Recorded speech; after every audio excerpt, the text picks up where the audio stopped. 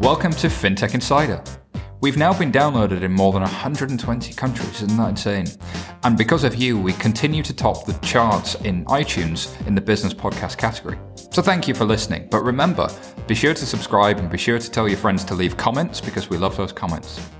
Today we're coming to you from Level 39 in London, and London, of course, as you know, is the heart of FinTech. I'm Simon Taylor. My usual co-hosts are globetrotting on business for 11FS at the moment, the lucky sausages, although I hear they're quite cold. But don't worry, we have Gela Boshkovitz with us, the founder of FemTech Global, and we'll be talking all about SMEs. Small and medium-sized enterprises, small businesses, and how do they do their banking.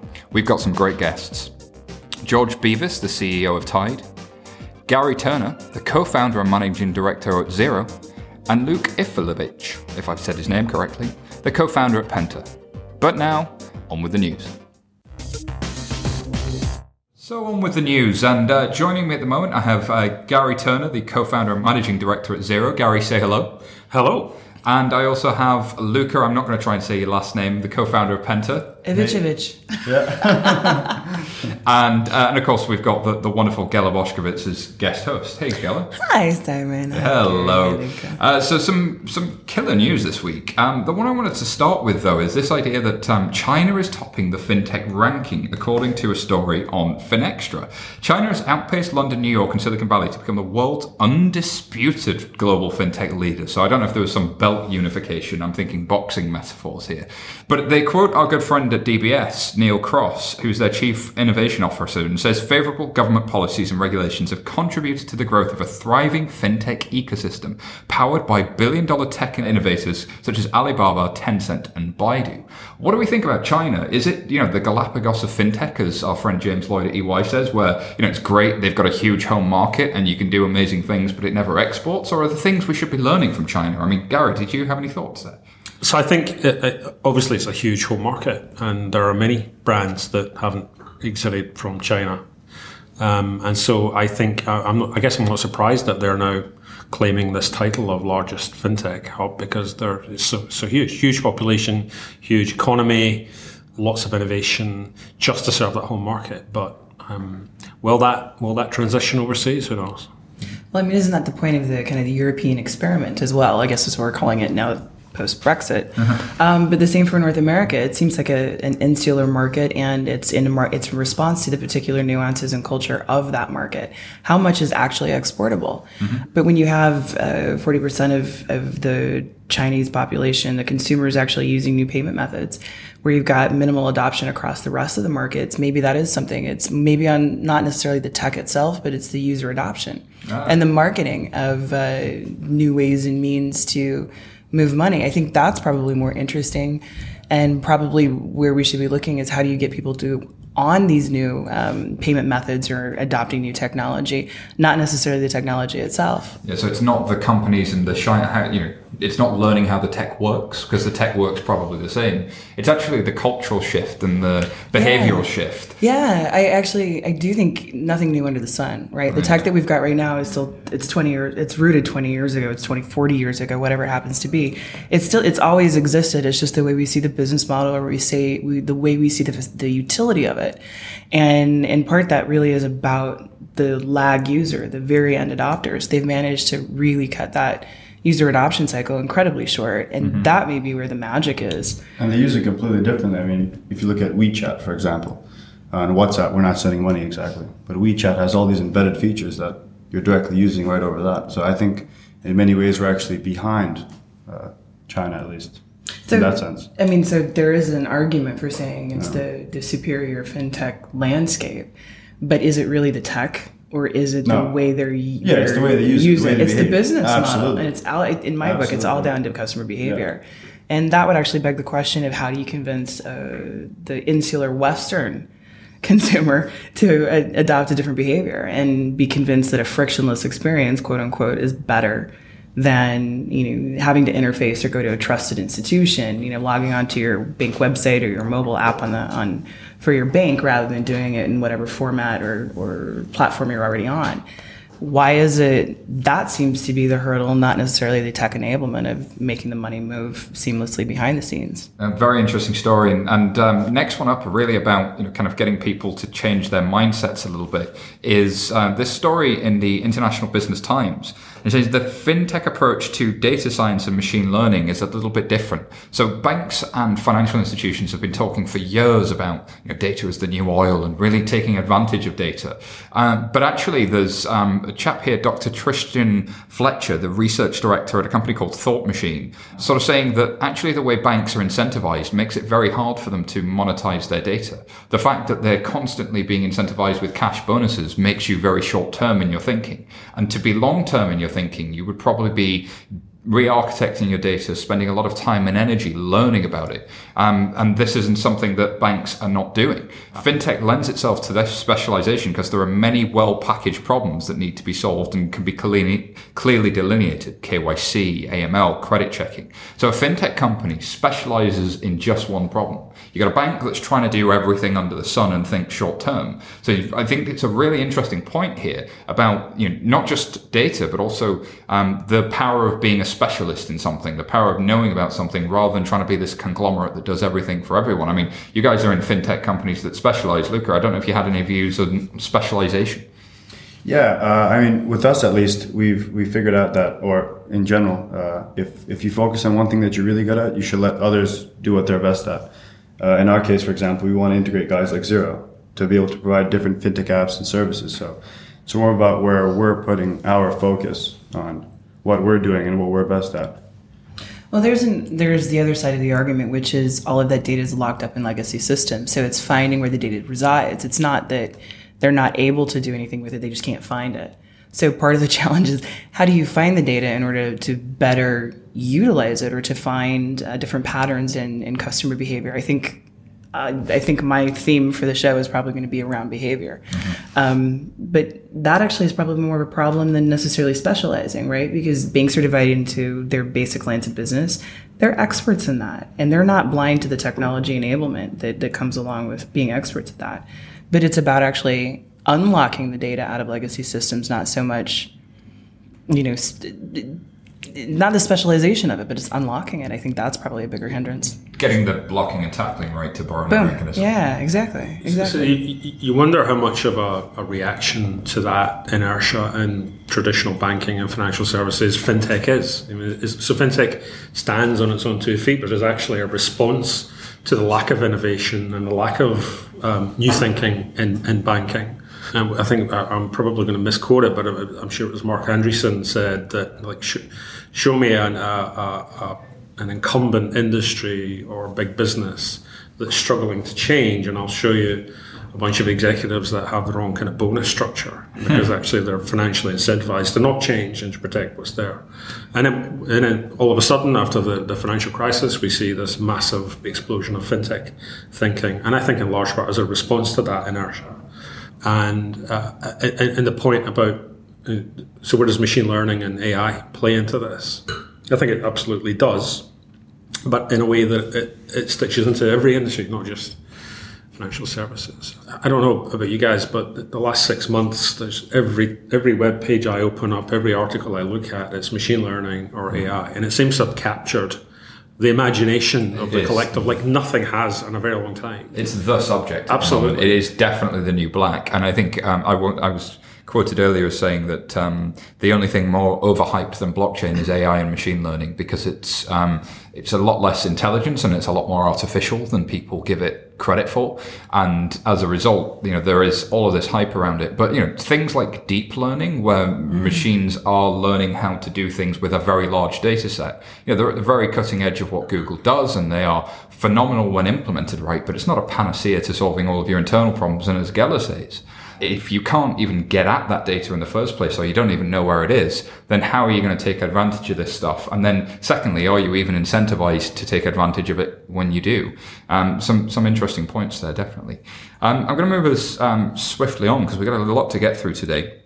And the next story comes from Finovate, and it talks about Santander investing in a company called TradeShift. And this story is on Finovate, and I think they've picked up a $75 million funding round this summer, and I can't find the exact amount that Santander invested, but it seems like here's an organization that is talking about not getting boxed in and creating a commerce platform around trade finance, so a cloud-based way of dealing with trade finance. And I don't know if you're familiar with trade finance, but it's basically if I'm a large retailer in the UK and I want to buy garments out of China, trade finance is the way I do that. So I would go to my bank and I'd say, I want to buy something from this retailer. Can you finance me bringing in these parts? And can you take the risk in case my supplier doesn't deliver to me? This has been happening for 2,000 years, and indeed a lot of the documents are over 2,000 years old that are used, like the Bill of Lading. So it doesn't surprise me that platforms that are cloud-based are starting to emerge. Indeed, Xero being a cloud-based platform for all things accounting for small businesses. I think there's probably something there in this really getting into other parts of the industry. Gary, do you think there's something in kind of cloud platforms transforming financial services that's finally coming there? And do you think an investment from an incumbent like Santander would help or hinder an organisation like that? So it's hard to judge. I think one observation would be, 10 years ago, 15 years ago, it was really easy to identify what a platform was because there weren't that many of them. Mm-hmm. Now everybody wants to be a platform. Everything's a platform. Mm-hmm. And I kind of struggle with the fundamental definition of that, because platforms upon platforms. Who's the primary platform in this? The nomenclature is really absolutely. It's the wrong language to use. Maybe it was the right language when it was operating systems and kind of browser platforms. But actually, what is a platform these days?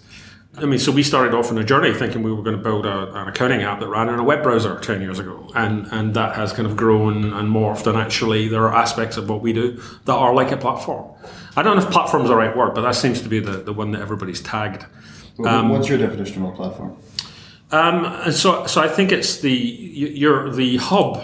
I'm going to use other kind of metaphors. You know what I mean? You're at the center of enabling different nodes or service providers to connect, and you either kind of broker that connection or you kind of deliver some of it.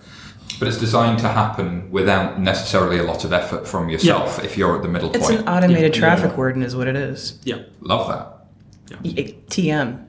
Gala dropping knowledge. I'm trademarking that one. Register that domain name right now. I'm going to. But I think there's something that comes from Silicon Valley culture where we're building a user experience platform that enhances, like just this BS that comes with just like... It's spin. Let's just be honest. It's spin. Yeah. That everybody wants to be a platform. But I think here, trade finance is something that is heavily paper-based, is heavily kind of ripe for disruption. And somebody making something that takes the paper out and automates, kind of all of these different parties talking to each other makes a lot of sense. And interesting that a friend of ours, a show friend of ours, Mariana Belinki, was sort of saying that architecture is the key differentiator for them. The fact that you can get rid of that paper and then you can also add value over the top of it. Once you've got rid of the paper, you can start managing the data and doing interesting things. I don't know if you guys have seen when people move from paper invoices or problems in their small business to digital, but that seems to be where the benefit is. So that strapline there, that whole we'll get rid of paper and then you can add value, is basically the kind of boilerplate for every kind of innovation and platform right now. Yeah. Whether it's in trade finance or whether it's in small business accounting or whether it's in kind of other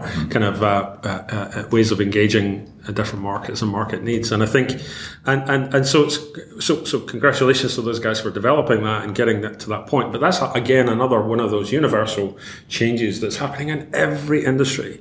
It's now happening in trade finance. The actual kind of core ingredients of it are universal and happening in every industry. We see that everywhere. And just to go back to the data conversation, actually, if you have all this data about how the SME or retail client is using their financial services, you're able to offer them all these different, platform-enabled services, essentially, especially through somebody like easier Xero. Reporting, actually, and that easier access to accurate reporting. Exactly. And that reporting allows you better business decisions. Yeah. The value add is actually the instant understanding. And you create so much value for them. There you're you able go. to deliver the product that they need through this data, which a big bank actually can't do. And there's two buckets of data there. There's the historical, so how much did we sell last month or last quarter, and help me get to that and make decisions about it.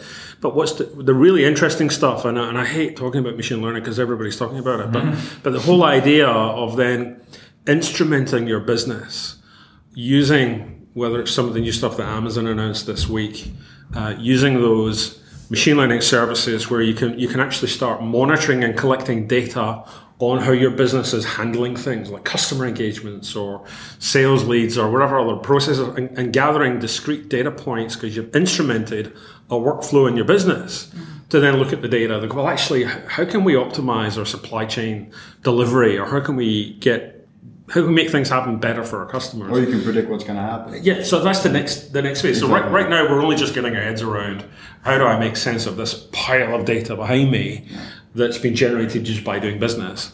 The next thing I think that's going to be really interesting in the next 5 years is actually instrumenting the processes that generate that data, analyzing them. So it's not just the data itself, it's the process that generates the data, and how can I optimize this? Yeah, well, let's actually go back, and I think Gary, you made it kind of alluded to it. It's actually about the behavior. It's modifying the behavior of the workflow, and it does still come back to your employees' kind of customer behavior, user behavior, and again, it's a matter of how do we tweak that so it's optimized efficiencies. Where those automated components can come out, we can handle that via tech. But we also start to train our employees to think differently about this, and therefore optimizing their thought process and their execution on this. So give me an example of a workflow inside an organization today. So it might be, I don't know, a workflow that comes to mind? So somebody could come to your website, and let's say you're a SaaS software provider selling B2B, and you can trial your product, people can play with it, and then there's a behavior that they generally follow where they're trialing it, and then maybe a week later they decide, I want to buy this. And they may raise support tickets, they may ask you some questions about, well, how does it work? And you can start to model that behavior. You can then start optimizing, well, actually, we're going to extend our trial to a month, or we're not going to offer a trial, and begin to actually analyze the discrete steps, even on a simple buy flow like that. And so I think that some of the stuff that Amazon, we'll cover it later, but some of the stuff that Amazon announced this week that will just make it much easier to start instrumenting across an organization, a workflow or the business, which then generates a whole load of other data, but it's about behavior. So it's really interesting. Looking back through the rearview mirror and seeing what I did with my data, and it's much more about how should I change how I'm driving by looking through the windshield a little bit more. Now, how do I frame somebody else's perception of what optimized workflow looks like? It's all about perception creation. Boom. And on that bombshell, we're going to move on swiftly to the next story, which says there's an article here from TechCrunch, because Disrupt happened here in London a couple of days ago. N26 announced that they were launching in 17 more countries, but backs away from their UK launch plans, which I find particularly interesting. Is this the 600-pound gorilla in the room? Yeah. Yeah, Brexit. Yeah, it's got to be, right? I mean, why else would you choose to delay unless there was serious regulation issues? I mean, they could passport in. You'd think it would be a perfect home FinTech market. I got to say that we did interview the CEO of N26 on episode 112, our Berlin FinTech special. So make sure you go back and listen for clues right back in that episode. Maybe there's some things dropped. Did you hear it coming? I can't possibly say, but if you go and download the episode, you might find out. But I think it's quite interesting that there's a heavy focus on CEE for them, for N26. And Central and Eastern Europe, rather than the Western side. That's an interesting choice, but it's also, it kind of makes sense in terms of the market appetite for innovation, the market appetite for mobile only is incredibly high on that side of the continent. Go to where the pull is. How many users do they have outside of Germany, actually? I don't know. Yeah. I'd have to check in the episode 112 where they might have said. But I think it was all German. German and Austria. Yeah, it's mainly exactly Germany and Austria. So it's, But I think that we're getting up there in their account numbers. And what's interesting is at 11FS we have a saying is being truly digital is about actually having a digital core of your business and architecting everything to be digital from the ground up, rather than having something that was a branch process that was turned into a mainframe process that you put on a website and that you put on a mobile app, actually changing your processes. And that's kind of what you were talking about earlier, is how do you use data to optimize your processes as well. And when we talked to N26, they were building their own core for precisely that reason. And does that allow them to enter new countries in a more rapid way? Or are they going to have the same old challenges? I mean, Luca, you're launching a challenger bank as well. I mean, give me your thoughts. Thoughts on, expanding that quickly, especially because they're mainly based in Germany and their users are mainly there. I think it's really important to understand the behavior, as you were earlier saying. I don't know if it's not necessarily whether it's a smart move or not to expand that quickly, but I really think it's important to understand one behavior of one segment of one retail client, which has X number of transactions per month, and you really get the behavior. Then you can easily move on to different segments of the market. So I think that, it's like you said, it's really about behavior. But it also goes back to that notion of specializing in one thing. Yeah, exactly. Yeah, and part of the announcement from N26 was that they were very much going to go localize. So the apps, the customer service, the support was all going to be localized in a local language, and the myriad languages that exist in... Yeah, they currently have that. I love number 26. I think they're fantastic. I just think that, if I was running the company, obviously I'm not. I'm just looking at it more what we're doing at Penta. We want to focus on very specific sectors so we understand exactly how these people behave. Mm-hmm. If you don't get that, you can't expand farther from that. And that goes back to the data. How can you use data if you don't understand how people are behaving with it? Mm-hmm. But I don't know, as you're shaking your head, I don't know what you think. No, I agree. But I also, so the whole Brexit thing must be...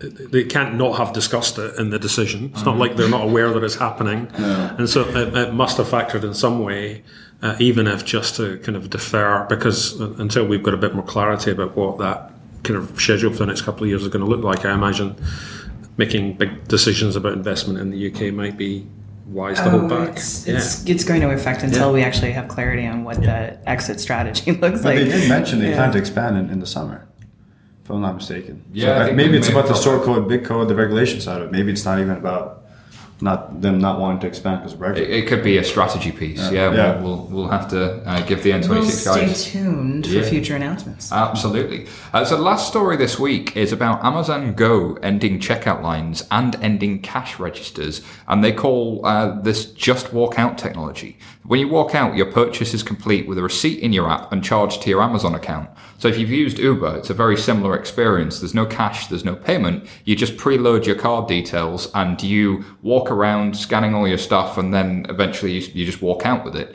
and it figures out that it was you that scanned it or you that's picked it up, and then you just walk out. It's very similar to that Uber experience. What do we think here? Is this going to end cash registers? Is this going to be disruptive in retail? Any thoughts here?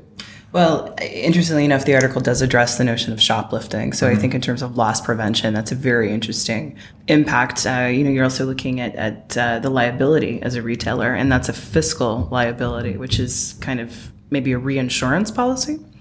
If you can actually do the scan, the motion, the image recognition technology. The one thing that actually caught my eye in that particular article was they anticipate a future Amazon bank card to which this purchase will be attached. So what does that tell us about Amazon playing? Yeah. Actually, what does that tell us about GAFA playing in the licensed banking space? Yeah. So that actually was probably more interesting to me than necessarily removing the friction at the point of sale. I'm surprised nobody did this before. Like, the Uber payment model's been around for a couple of years. Like Apple, you can walk into an Apple store and use the app on their phone. Mm-hmm. And providing it's a low value thing, so they won't let you walk out with like a 28-inch display. The expensive stuff you have to speak to somebody about, but if you're buying like a case for your phone or some kind of hard disk or something like maybe a couple £100 in value, you scan the barcode and you just walk out. Yeah, I purchased my last phone from the other phone. And that was only 2 months ago. I'm not kidding. I literally in store. Oh my God, it's like phone inception. But that's precisely it, right? You're in there, you click a button. This takes us from the one button click that they have on the website and in the app to 0 clicks, But there's this piece about kind of having an app installed on your phone, and then you present a barcode to a sensor in order to get into the store, and then sensor technology and GPS tracks that you've entered, identifies that you're moving through the store, and identifies what product you pick up. So it's like it's kind of a behavior change there that I guess some people are going to run and jump at and absolutely enjoy, but other people are going to be like, there's going to be a behavior change. So it makes me think two things. One, will consumers kind of adopt this? Probably. I think actually the Uber generation probably will. But the second piece is like, if I'm in merchant acquiring, in other words, if I am the bank that looks after Tesco and Morrison's and Carrefour and Oni and all of these international retailers, should I not be trying to deliver this quickly before Amazon comes and turns this into a platform like they did with Amazon Web Services and takes all my cards acquiring business? Actually, that's probably the first point of danger is what's the response for the rest of the market? Yeah. How are you going to make it as seamless as possible? I mean, the self-checkout was an interesting notion where you could do that. Granted, I did that yesterday and spent more than 15 minutes trying to get everything. I made a wrong movement with argument. Exactly. Please remove the item from the bagging area. Is that our future? Are we just going to be removing items from the bagging area and there are no humans? But I mean, that was in the sense of efficiencies, that was kind of a nice little step, but it's still a point of sale. It does feel like even when Amazon is doing this, though, that you're presenting the barcode, there still is a point of sale. It's before you engage in the acquisition step. And instead of it being a post experience, it's an a priori experience, which is kind of an interesting notion. Behavior is it's the same steps that we're taking. It's just reimagining the pattern of the steps. In my mind. And who likes waiting in line for anything? I mean, if you think about the concept of going to a store... We are British, Gary. But the concept of going to a store and standing in a checkout to speak to like one person that has a cash till is like a 150-year-old concept. Yet, when you walk into a lot of retail stores, that's what you're presented with. And there must be a better way than channeling people through this very analog kind of checkout thing. And I know that when I walk into a shop sometimes and I see if there's like more, I don't know what the number is, maybe if there's more than like 3 or 4 people waiting in the queue, I'll often just walk back out again. Life's too short.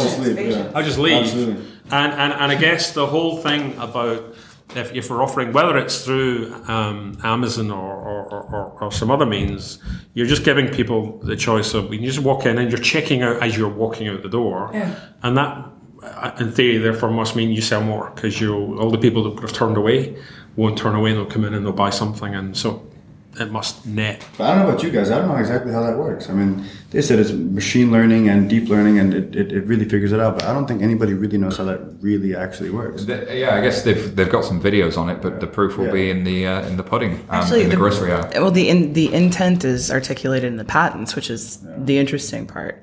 But it comes back to this notion of trust too, merchant trust. And bank trust. I mean, we look at institutions as how do we engage in a trusting exchange. This actually removes the barrier of doubt.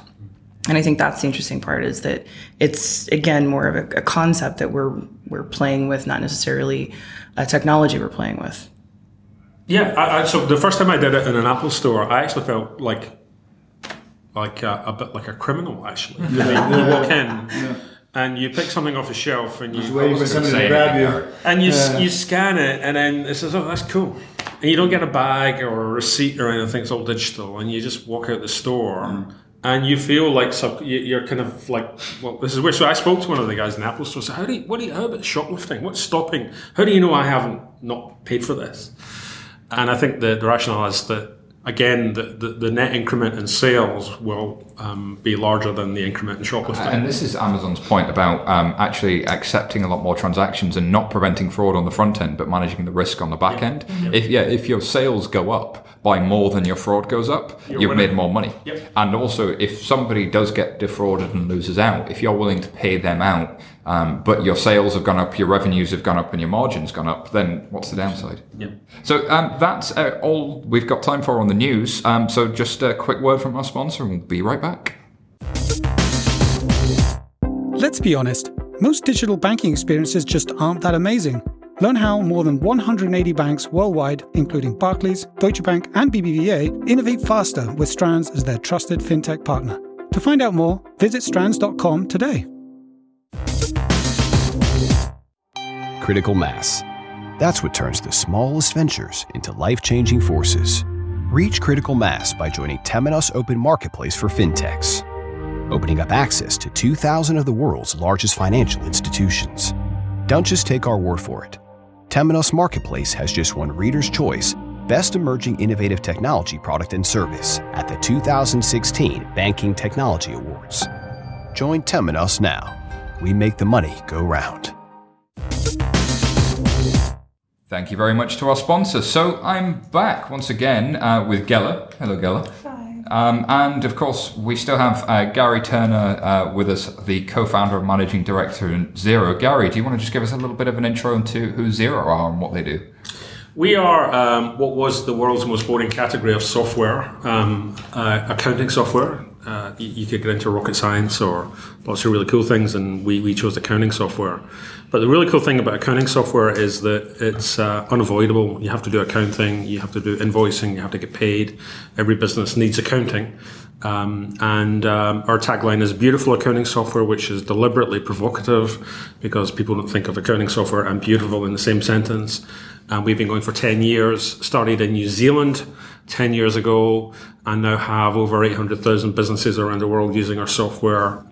I've been responsible for our UK business. We're doing pretty well. We're the largest in our space in the UK, about 160,000 customers, and all small businesses. So really, really interesting what's happening in small businesses. It is. It should be a fun show. So Luca, remind us, you're the co-founder at Penta. Who is Penta? So, essentially, we've had so many problems with our banks in the past, and ultimately we think that business banking sucks. And we had to go to the branch, we had to leave our offices, pouring, freezing Berlin rain, and send money abroad or cash in a check. Then essentially we thought, we want our bank to be as easy as using an Uber or booking an Airbnb. We want to do it essentially in the tap of a button. And so we thought to ourselves, why don't we build a bank that integrates all the best FinTech services and apps in one place, and then makes it as easy as ordering an Uber or booking an Airbnb. So that's essentially what we're doing. Sounds good. And we're joined now by George Bevis, the CEO of Tide. George, welcome to the show, and thank you very much for being here. Could you tell us a little bit about yourself and Tide, please? Sure. My own background is exceptionally dull. Was particularly dull for many years in banking, and then was less dull for some years being an entrepreneur, and finally had the opportunity to bring those two sides of my history together in the creation of Tide. Tide is the banking service which saves small businesses time and money.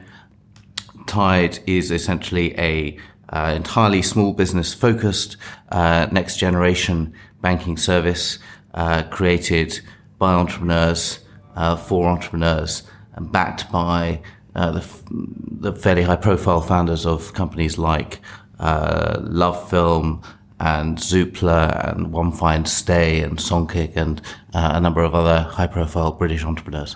Very, very cool. So it's great to have you gents with us. And I think first and foremost, I'm going to ask the group, what qualifies something as an SME, a small, medium enterprise? How would you guys define that? So 1 minute is SME and it's SMB, and the language is even confusing. And what is an small or medium-sized business? And so various definitions vary, but in our view, a small business is somebody that could be just self-employed. So even an Uber driver is a small business. It's like a self-employed driver or a window cleaner or you're a management consultant. Up to, and I think I probably top out at about 50 or 100 staff. And anything bigger than that, you're no longer really small. Yeah. Statistically, there are 5.3 million trading entities in the UK. Huge, big number. And 99% of them are SMEs. And so the number of really kind of large, medium-sized businesses is maybe a couple 100,000 and 5 million SMBs, and about 3 million of them are self-employed.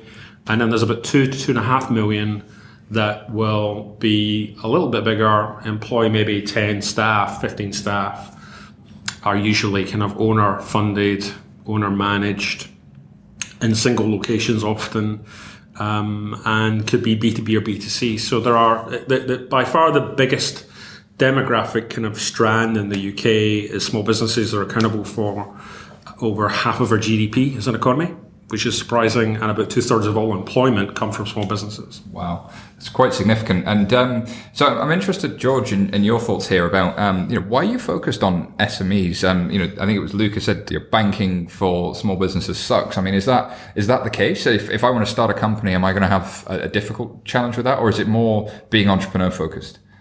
I think there's a couple of points here. The first is, yes, Luca's absolutely right. Banking for SMEs does suck. But the second point is that lots of other things suck too. And those are things that can be solved. They can be solved by a better banking service. FinTech Insider does not condone sucking everything. So, unquestionably, it's true. The banking services suck.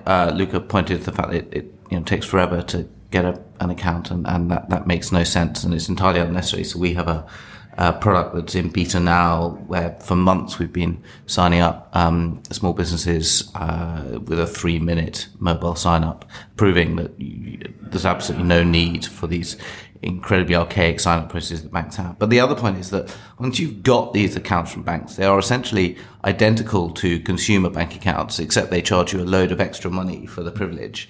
But they don't do anything else for you, reflecting the fact you're a small business. But the information that is held by banks in understanding not only the sorts of transactions that you do with banks today, but also the sort of transactions that non-banks like ours in the future will make possible, like doing smarter invoicing or taking card payments or doing highly efficient international payments or whatever else it is.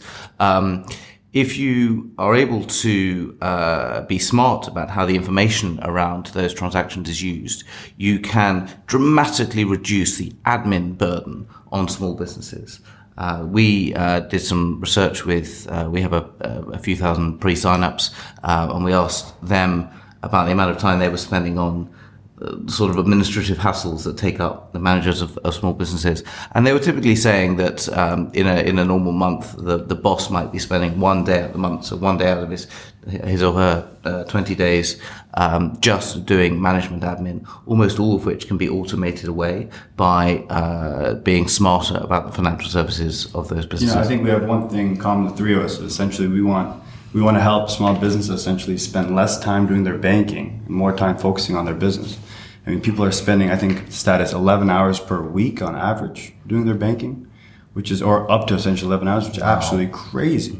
Luca, that's a really good point. I mean, if you're running a small company, you have a lot of priorities. Everything's urgent. Everything needs to get done right now, and 11 hours is a long time. So how are you thinking about that at Penta? How are you thinking about making that experience better? George mentioned, like a simple sign-up process and, really automating a lot more. Is this similar, or? Can I add just another layer to that question? Because you are all small business owners yourselves, has that, in your experience, have those started to inform the way you're designing what you're bringing to market? Yeah, I mean, we're all using our own products, so... But talk to more about the notion of what that framework kind of looks like. Just to go back on the definition of what a small business is to us, we're specifically building a bank for high-tech companies, which are anywhere between 3 to 30 employees, and they're making below $2 million in revenue. So we don't know what a small business means outside of that. We know the behavior of these high-tech startups essentially really, really well, because we've been startups. We know how they behave. We know how many transactions they're sending. We really get that. So for us, that's our definition of it, because that's who we are. And we're formulating or forming essentially the products that we need to use as a high-tech startup towards that for the product offering. Yeah, well, I mean, George, in terms of Tide, and you've got an interesting group of people working on this, it's a different level or a different notion of what SME is. And how's your experience doing Tide actually inform the product itself? Yes, that's right. So I would say first that although it is true that the experience of using Tide, and we do obviously use Tide, we've been using it in production as our own current account for the last 6 months, has caused us to discover some things about the product that we have refined. The truth is that the insights that led to Tide, it didn't come as part of either iterating our product or doing loads of time in kind of market research in the last 12 months. Rather, it built on, in my own case, 10 or 15 years entrepreneurship, and in the case of some of our backers, many more years as well, and a strong sense of there being an itch that it was obvious that somebody needed to scratch, and us as a team deriving colossal personal satisfaction from being the ones funded to scratch it. So actually a lot of aspects of how our product works seem to us to be utterly obvious. And that's because, as you allude to, we have been the entrepreneurs or been the managers of companies suffering crappy financial services UIs for many years. Well, how's that space, the SME space, changed over the last 15 years in your experience? And where's FinTech taking it, or is it taking it someplace new? So I'd say a couple of things on that. First off is the single biggest change that we observe, and of course we built our company on it, is the growing intolerance of small business owners for having their time and money, but I would emphasize probably time more than money actually, wasted by the crappily bureaucratic processes, particularly at big banks. So historically, the norm which still across the country people are entirely used to, is that when you need to get something done with your bank or via your accountant or in any of the other variety of services you use, you spend ages working out what the services that you need is, and then you spend ages trying to get it set up. And specifically, it's with your bank. Although they'll kind of pretend that you can manage things online for anything that is non-trivial, they'll tell you that you have to phone a switchboard where obviously you can't speak to a human, but instead you might be given the opportunity to schedule a meeting in someone's branch, and you'll be told that's like a great favor that the bank is doing, that they're giving you half an hour of their unbelievably valuable time to go and meet them. And then you go and meet somebody and maybe you fill in a form and that form hasn't gone anywhere. And so you have to sit with some banker who has no understanding of your business whatsoever, trying to educate them on what it is that you do. In the situation where, for example, if you're applying for credit, after this conversation in a credit context will take more like an hour and a half than half an hour, at the end of which that banker most likely will tell you that he is not going to bother forwarding on your credit application because he knows what the bank's risk appetite is, and that month they're not in the mind for borrowing. So altogether, these processes have been horrific, and I think the big change is that small businesses now are just much less tolerant of having their time wasted than they ever were in the past. I think there's an expectation that surely you ought to be able to do these things online because you can do everything else online. And if you can't do these online with current providers, then maybe you should look to new providers. So listen, I'm a huge fan of what George is doing at Tide. I love that. I'm a very loyal Monzo user, a customer, whatever you call somebody that uses Monzo. Because the thing is, Monzo software is a bank, who knows? But actually, I think there's a bigger systemic problem, and I think you're right, George, in that the whole concept of like going to a bank and trying to get them to like help you is really, really painful. And there's lots of opportunity to improve that, whether that's opening an account or just kind of engaging.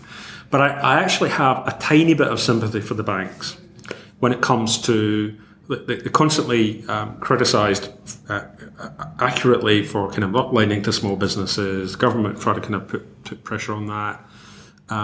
The reality is, if you looked at the financial records of most small businesses, you wouldn't give them any money. Mm-hmm. And I think banks are an easy target for us to kind of go and have a kick at because they're banks and everybody wants to give banks a hard time.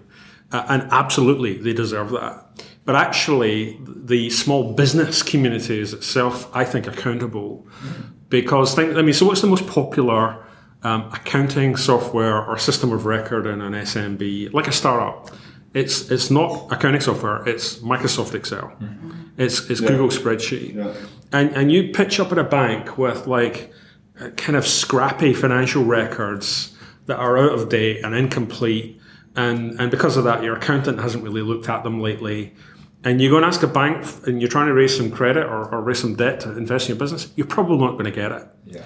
And so what we see as a really interesting play, and it's absolutely got to be driven by innovation and fresh thinking with businesses like George and what they're doing at Tide, but actually getting small businesses to take responsibility for their record keeping and accounting and financial affairs is what we're trying to kind of stimulate.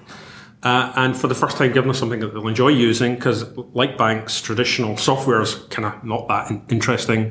It's kind of clunky, it's expensive, what am I getting for it? So give people a fresh experience, but get them involved and wrap them up in having their accountant or having a financial advisor checking in regularly, keeping on top of it, so that when they then go and have that conversation, whether that's with George's bank in 6 months or whether that's with an established bank, the bank has then got some actual records that they can trust to make a risk decision on. Because I think small businesses have a part to play. Banks absolutely do, but there's a bigger systemic dysfunction. There's an old saying, isn't there, that the reason that the Almighty was able to create the earth in 6 days and on the seventh day he rested was because he didn't have millions of customers and legacy infrastructure. And I think, look, you've got to give the banks credit, is they are trying to change. I know a lot of great people doing great things inside banks trying to make the situation better. But I think the opportunity of being a startup is you can really build things from scratch and maybe solve a bit of that problem. I kind of want to take it back to Gary's point, and I think we've kind of underscored a little bit of theme of behavior, and accountability shifting is quite interesting. When banks are pointing fingers, SMEs are pointing fingers. Where's the actual line of accountability? But if you're looking at creating a solution that reshapes how an SME is starting to take accountability for their record keeping and for proving that they are a worthy credit risk. I mean, part of that is, FinTech is now shaping the end consumer behavior, and by doing that again it's not data driven necessarily. It's process and workflow driven, and it's also convenience and ease. I mean, George, it's interesting when you're talking about time. And the work-life balance is actually one of the things that has been mentioned recently as one of the primary concerns for most SMEs. In fact, The Telegraph had an article on Tuesday detailing some of the primary concerns most SMEs have. One of them really is that work-life balance. So interesting that you address that. But the work-life balance also translates into minimizing the manual processes that are onerous and become cluttered and unorganized, which is part of that accounting and record keeping. So in a way, the FinTech that we're talking about specifically, Xero in particular, is allowing them to do that, get back and claw back some of that time, so they do go in with more organized records, and they do go in with a better presentation. Completely. So nobody sets out to do bad record keeping. When you think about the kind of archetypal, I'm setting up a new business, I'm on the kitchen table with a sheet of paper and a calculator, and can I make a go of it? Can I make it work? Mm-hmm. I can get a few customers, and all of a sudden I might have a business and can pay the mortgage and stuff. And then you do that and you start your business, and all of us, even if it's like accidental and you just do it through necessity, and then 2 years later you're employing people and you have 100 customers, not 2, and you're still running it on this little kind of spreadsheet setup. And so it's not to be, we should be surprised that can happen. And all of a sudden you're like, oh my God, I'm running a business now. And how did that happen? And I don't know where I am.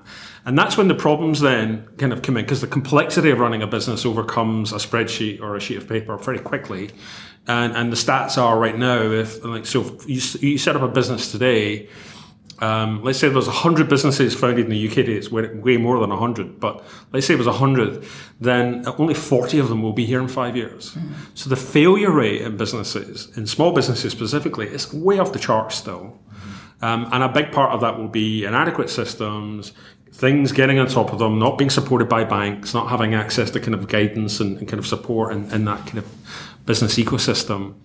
And I think that if one of the things that inspires us is that if half of our GDP comes from small businesses, and we can make small businesses even just 5% more productive, then that has a huge ramification at a kind of macroeconomic scale. And we can, if every small business hired one more person, we'd fix youth unemployment in 5 years. And so we think this is why we completely fixated on small businesses, is that there are loads of them. They have lots of problems and challenges, but they also have lots of promise that we can fix or help with cool technology. So that kind of lends to trends and a discussion on what are you forecasting? What are the things that you see coming down in terms of trends, and especially the way FinTech is addressing those challenges of adding another employee or finding more operational efficiencies, refining workflow, and how are you stepping in to kind of address what you see coming down the pipeline?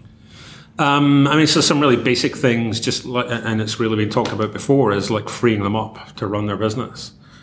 So one of the big challenges that all kind of small business entrepreneurs face when they first come to accounting is this whole concept of like debits and credits and journals and balance sheet. And probably we throw lots and lots of language at them that they're not, unless they've trained as an accountant, they're not qualified to really understand. And we then say, you actually have to start codifying everything that you do.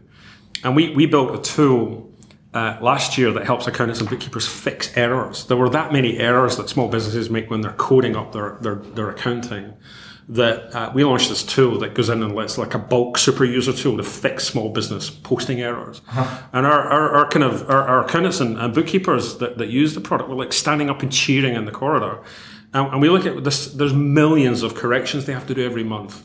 And what that says is that small businesses just don't get accounting. It's really hard. It's complicated. They should be focusing on running their business. So what technology can we bring that kind of makes the accounting part invisible? Yeah, but I think as a whole, the whole FinTech industry is such a big mess. I mean, you have to download an accounting software. You have to essentially open an account with a bank. You have to download TransferWise. You have to download a million different apps to do it. And the thing is, I think it's a misconception of essentially what is going to be a bank. Are you guys going to be a bank in 5 years? Are we going to be a bank? Are we going to be the only facing essentially bank in the world? Or is it going to be all these different apps and services that you're using 100 of and how to do do your get, banking? How do you get that in a bundle, and how does it start to feel integrated? How do you get that clear communication in place? Like you were quoted in an article recently sort of saying that if you don't have that clear communication, everything kind of gets screwed up. And I guess it's the same about communicating to your users and helping them understand their universe and everything they're going to need together, because it's not just a bank account you need, it's not just accounting software, there's like this end-to-end piece. I mean, talk to me more about that, Luca. It needs to be seamless. You need to be able to send money and not worry about changing apps and going to TransferWise or doing your accounting and then having to go to Xero.com and do it. It should just all be in one place, and it should be all really easy to do. And I feel like the FinTech industry is a big mess. And I think people like, for example, Nigel Verdon with Railsbank, where they're integrating different FinTech apps and services and pushing them in different places for different banks. I think that's fantastic. Just a small note, we interviewed him on the last episode, 127. And so I would encourage FinTech Insider listeners to go listen to what Nigel has to say about that. I think that's a really good point you make, Luca, though. It's really about making that seamless. And thinking about what jobs need to be done. So do I need to pay somebody? Yes. Okay, now all the other things I need to do, they should be lined up for me. And you shouldn't have to think about it. Your bank, or whatever you want to call a bank, should be able to just notify you yourself and say, hey, you have payroll coming up on Friday. Click this button, A, to delay it, B, to reject it, or pay it immediately. So it should think for you. And then going back to the conversation we had about data, the data should be feeding it back in. So you're just clicking and automating it and just finishing it. That's more predictive workflow. Again, that comes down to behavior. Yeah. And I think there's also something about intent. And Gary, there's an analogy we found here of you saying the importance of intent for a startup. It's like the difference between shooting a bullet and throwing it. What did you mean by that? So I'd love to take credit for the origination of that. It's not mine. I heard it a while back and just loved it. It's that we have this saying where when you're out and you're doing business development and you're trying to build your business and you're trying to create a startup and you can have lots and lots and lots of meetings with people, and it's like another AGM, another great meeting, and nothing really comes of it. You know what I mean? You're all very busy, and we look kind of industrious, and we're role playing, having meetings and doing stuff. And a lot of the time when I speak to startups and have the benefit of we have a community around our product, and we're trying to support and engage that community of ISVs and FinTech startups, and occasionally asking advice. There's no secret like recipe. There's no silver bullet. Just be really clear about what your focus is, and only do that. And don't be distracted by other things, but really, really do it. Commit to it. It lends to what Lucas said earlier, which is the specialization. And I mean, when you look at the macro sense, specialization leads to economies of scale. And is that focus? There you go. That's it. There you go. Find out what your superpower is and be the best at it. There's something we talked about in the earlier session when we were talking about N26, and we mentioned, is Brexit really starting to impact small businesses? George, you quoted recently as saying Brexit was a perfect scenario for you guys to launch. Why is that? So I should be clear before I sound like an idiot. I do think Brexit is a shambles and a disaster, unless anyone imagines I meant otherwise. But the truth is that moments of shambles and disaster create enormous opportunity for disruptors. So before Brexit happened, when we all assumed it wouldn't happen, I had a real fear that for Tide, that we would potentially have some other startups competing with us, and that banks would realise fairly swiftly that we were going to rain on their parade, and they, the ones of them that had any sense, would thrust lots of resources at trying to compete with what we have. And I wasn't worried that they would have anything that was ever going to be as good as us, but I was worried that they would at least try.